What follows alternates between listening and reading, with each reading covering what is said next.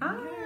Hello. I'm Ginger. And I'm Dee. And this is Chatting with Chad. Hi, everybody. Hello. Well, today we've been talking about your little ones, and then we talked about kindergarten. Well, today we're going to talk about those first and second graders. Yeah. Well, before that, I want to remind you all that coming up there is going to be another college and career day. This time it's on the western half of the state at Geneva College. We just had one at Elizabethtown College that was really super, and lots of people were there and were really encouraged. So we're doing the same thing out of Geneva. They have their own little thing that they're doing. So it'll be a little bit different than E-Towns, but they are keeping it a secret what exactly they're going to do. But you can know that you will learn about college and career. Oh, I'm sorry. That is my phone making all kinds of noise. So you will learn all sorts of things about what you need to go to college, help with your career path, and that sort of thing. And that is coming up on April 27th. Registration is open now, so if you go to chaponline.com under the events tab, it is the first thing right on the top there, the Geneva College Day. Ginger, you know what's not a secret? Convention is not a secret. Is not a secret. You all know. And it's coming up June 14th and 15th. Guys, what am I going to do when I can't say that anymore? I'm going to say it's June coming up 13th. But it is coming up, and it's coming faster than we think. Time is flying by. It's April. So I just want to remind you, registration is open. We actually only have a few spots left in our teen track. That is almost full. Our interactive sessions also are limited in space, and they're filling up. So if you've been thinking about it, it's time to get on it and get registered. But I want to remind you that convention has something for everyone. This is a family experience. This is not just so many options. A place for mom to come shop, although that's a lot of fun. Yes, there's so many options for everyone. And I wanted to highlight today that we have something special for dads. Yes. Yeah, this so is cool. We have something Saturday morning just for dads at 9:30, right after the keynote. We have Dads and Donuts. Yeah. And so it starts at 9:30. On Saturday morning, two speakers. We're going to have Adam Haltstrand.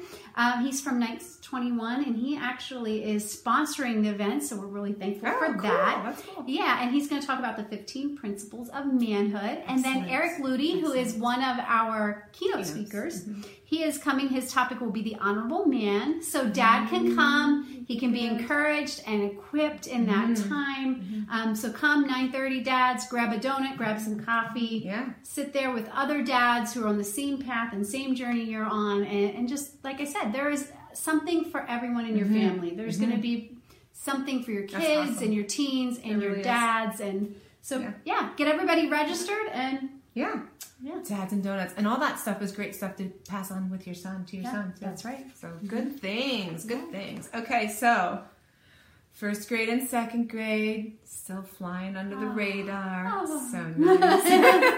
It is so nice. It is so nice, but I do understand that there are some moms out there who are a little concerned about keeping everyone up to speed or on grade level or whatever term you want to use there. It can be a stressful time. But if you remember, your child will learn the best if you just take things at their pace. That's right. Yeah. That's right.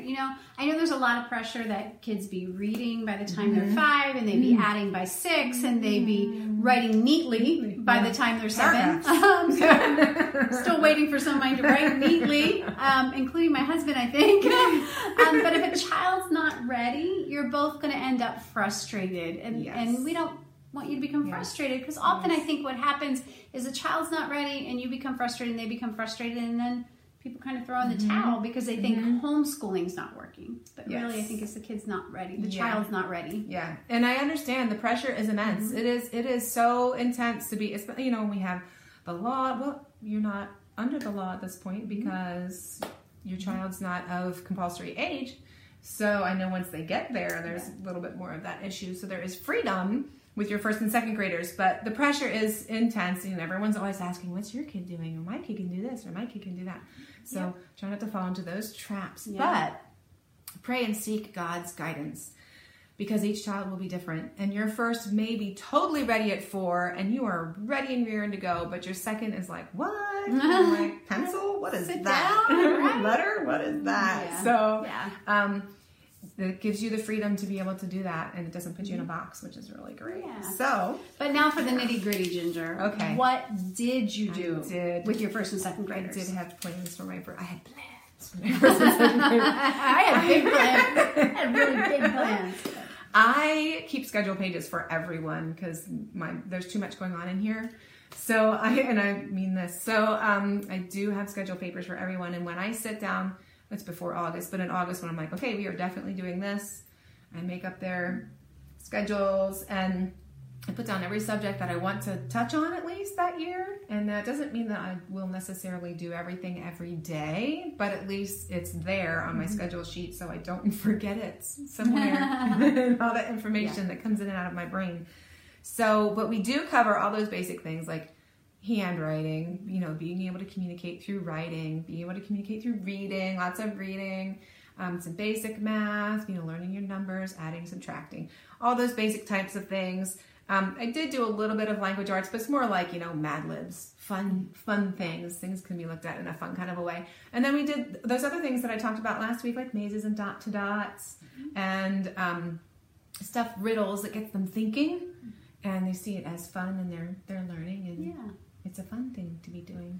So yeah, that's what we're doing. So what did you do? Did you use a specific curriculum? I tried to remember. I am a little bit more laid back. I don't know that I had the plans written out, although I had an idea of some things I wanted them to do.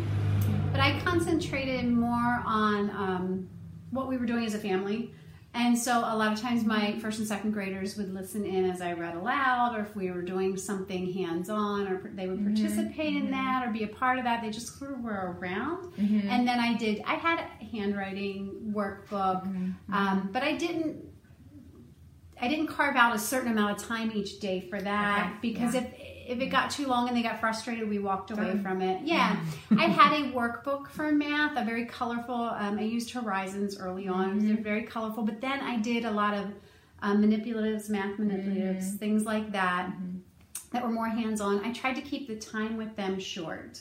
Short periods of time, I think, worked better than sitting down for a long period of time. And I didn't cover every subject every day, but I just had them be a part of whatever was going on with my older children. And it seemed to work because so far 5 of them have graduated. They're picking up things. They're picking up things. Even if you're not sitting here going, learn this thing. Yeah.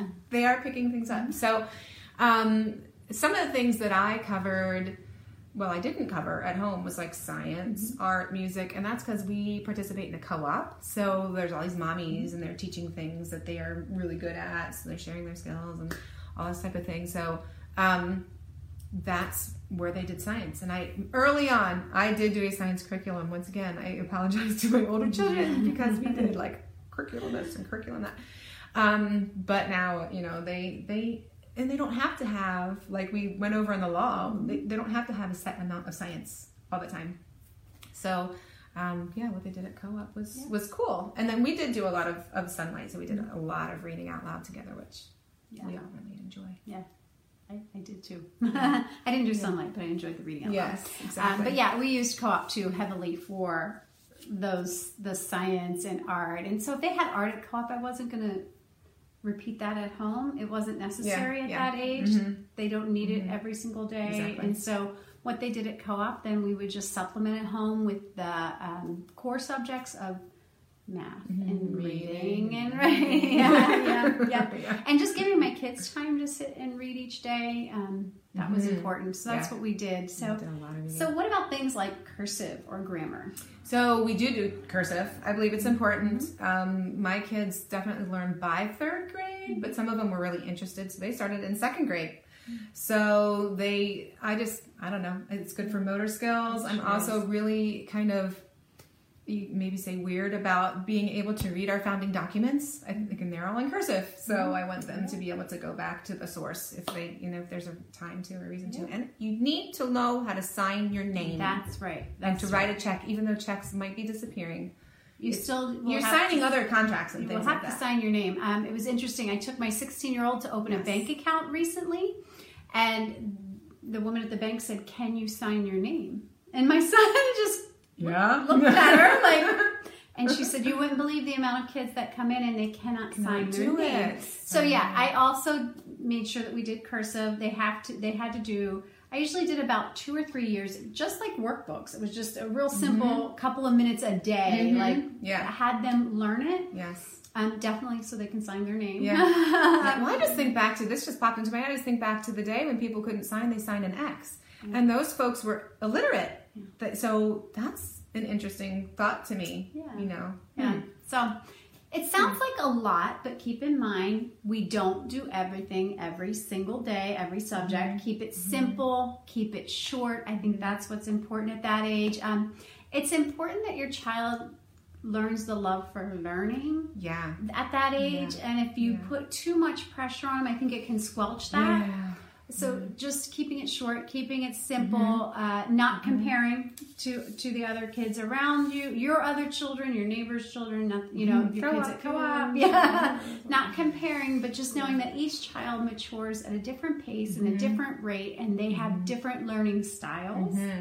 That may be something we've talked about. I'm making note. I'm making a note. Yes. I'm talking about that. So, those long drawn out lessons, I mean, they're hard for senior high kids. That's right. I mean, come on. So they're the hard first for and me. second graders, no, don't put them through it. So, you know, with science, when you need more time, do it once a week, do it twice a week, where you have time to do an experiment that's going to require them to have a little bit more. And maybe that day, don't do so much as the other stuff of the other stuff, so that they can use up that concentration energy at one subject. So also, I don't think I mentioned grammar. I do cover grammar, but only as they get older. So in first and second grade, I mean, Mad Libs is good, but those things they'll come later. Yeah, I definitely hit on grammar, cursive, all those things, but it was definitely after first and second grade. And that stuff's important too, because some of that's a dying skill, and it's important. It is important to be able to communicate well. Yeah. So I do have a quote that I have on the front of the Mommy Schedule notebook. It's like the schedule of all schedule books. But I wrote it. It's from Jesus Calling by Sarah Young. It's from the August 5th. So if you have it, you can look this up on August 5th. It says, a leisurely pace accomplishes more than hurried striving.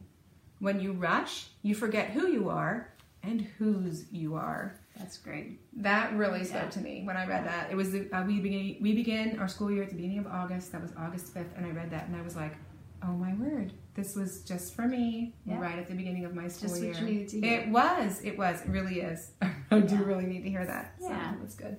Yeah, so it does take a little time to think about what you want to focus on in your homeschool, figure out what's important to you, what's important to your family, make sure that you plan time for that. It was really important to me that we spent time together as a family every day, and that I would read aloud. Even as my kids got older, and I've mentioned that before, I would read out loud. I love to read missionary stories.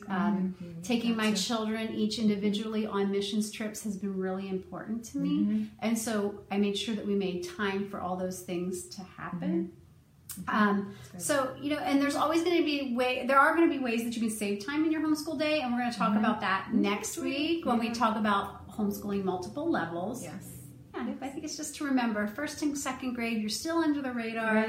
Enjoy the under the radar. Enjoy them. And enjoy them. Yes. Enjoy your time. Yeah. Time with them is so important. Yeah. So, Very cool. Yeah. Very cool. So, well, I think that's it. That's it. Okay. This has been Chatting with Chap. See you next week. Enjoy that song.